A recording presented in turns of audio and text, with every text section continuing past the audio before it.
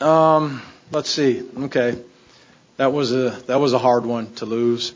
You're trying to make progress in some things, and you see a lot of progress, and then for the guys particularly, they don't get the instantaneous satisfaction of winning the game to drive some of those points home and some of the good things that we did. We did a lot of good things. We obviously made some mistakes, some things that I thought were controllable that added to late in the game, a couple baskets that I thought should have been a little more difficult than what they were. But they obviously have a good team and are playing well, and really wanted to win the game bad. So I give our guys a lot of credit, and their team too, but I give our guys a lot of credit for being ready and competing and being committed to doing what we wanted to do in that particular game to give us the best chance to win. I think discipline caught up with us defensively a little bit towards the end, but as a general rule, we made the scouting report matter. We made the scouting report matter, and I'm happy about that.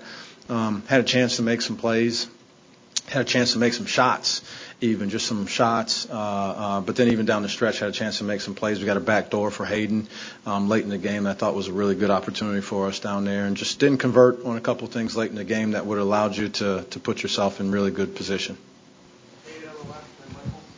Lamont, you mentioned that the guys had a great effort but don't get that instantaneous satisfaction of the win. So how tough is it to balance that line between, hey, this effort can win a lot of games, but they've still lost 7 straight, and then trying to pick them up after that? Yeah. I mean, the last thing we talk about is 7 straight. I don't even know it's 7, honestly, to be honest. But so it's nice if I'm going to write a story, I would say 7 straight. But we focus on what just happened, and then moving forward from what just happened.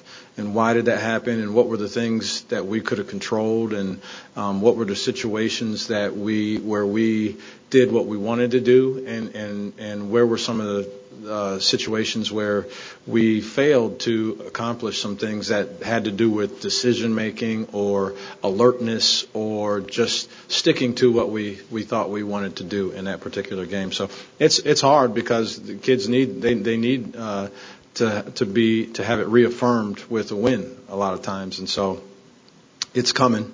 I don't know when.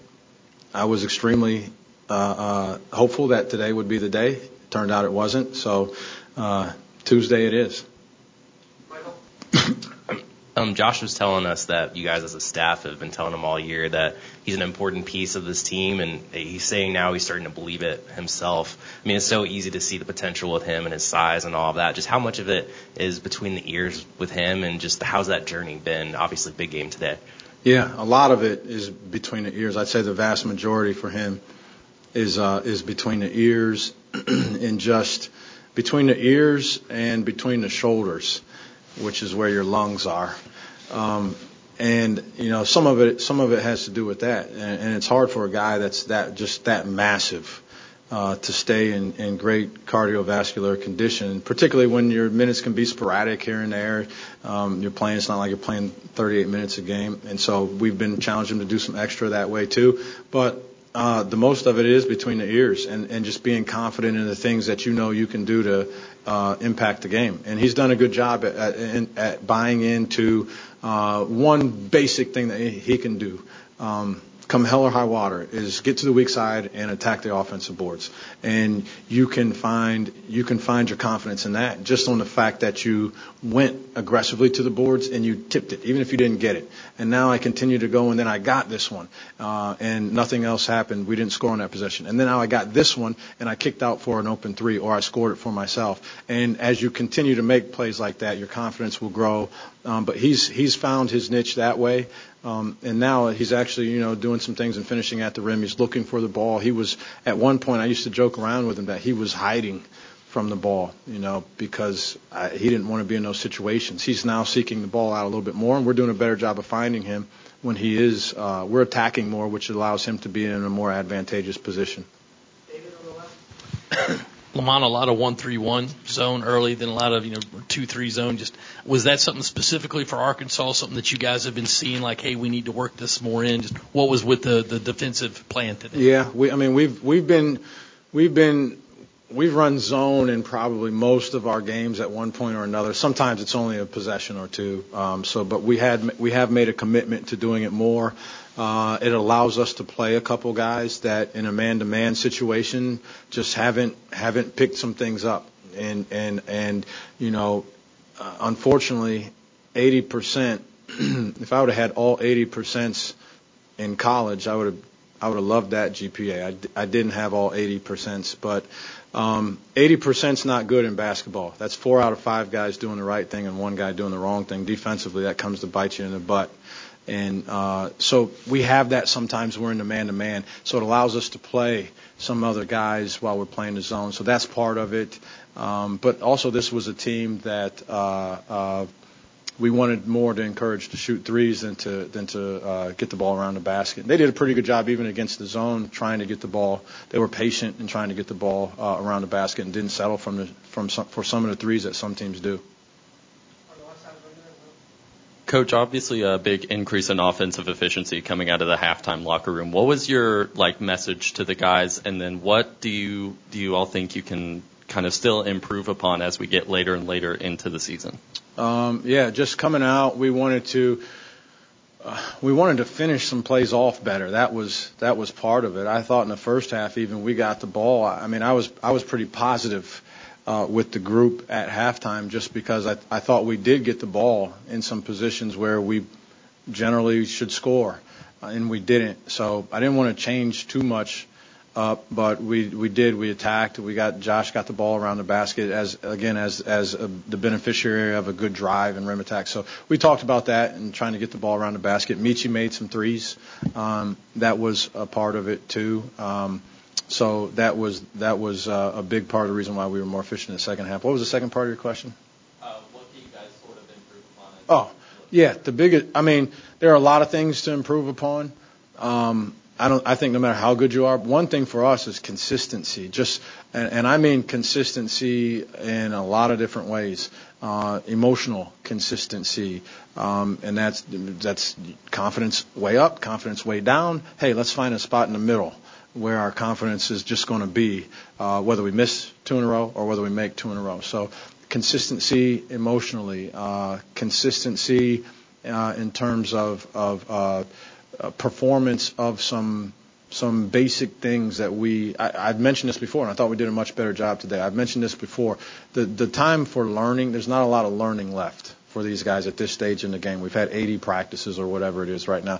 It's way less learning and more doing. So I think a more consistent level of doing, which we did today. We had a more consistent level of doing the things that we talked about.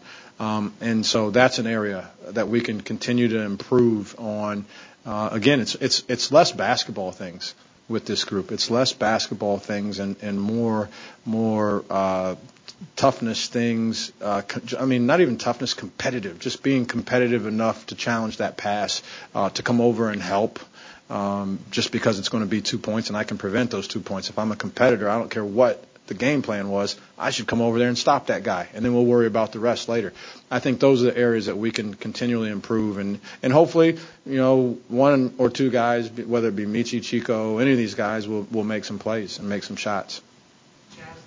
Hey, Coach Paris, after the timeout, was that the initial look that you wanted? Is that what you drew up, or was that Yeah, they switched. It wasn't to go to Josh. It was supposed to be the ball was in the exact spot it was supposed to be. It was supposed to be Gigi catching the ball there.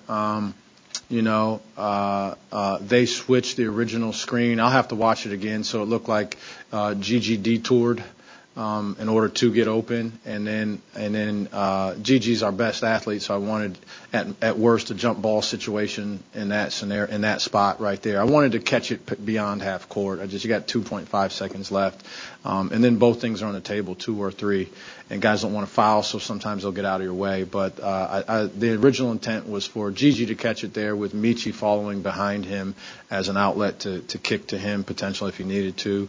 Again, they switched Gigi's screen. Josh ended up being the guy to come back to get the catch. He got a clean catch. Michi ended up not feeling. I have to watch it again. I was watching the ball like everybody else was, so I don't know that Michi got to the spot that we had originally talked about. And then Josh just wanted to get something up, and then put him in a tough situation to catch the ball there. Honestly.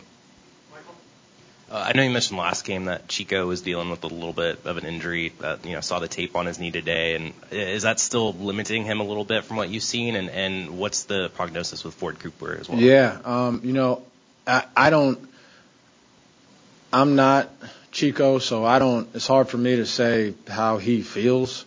So when they tell me he can go, here's one thing I know I'm not good at is if a guy's in, then I have an expectation of what in means, and I'm not really good at adjusting. If you're in, let's go, and things have to get done.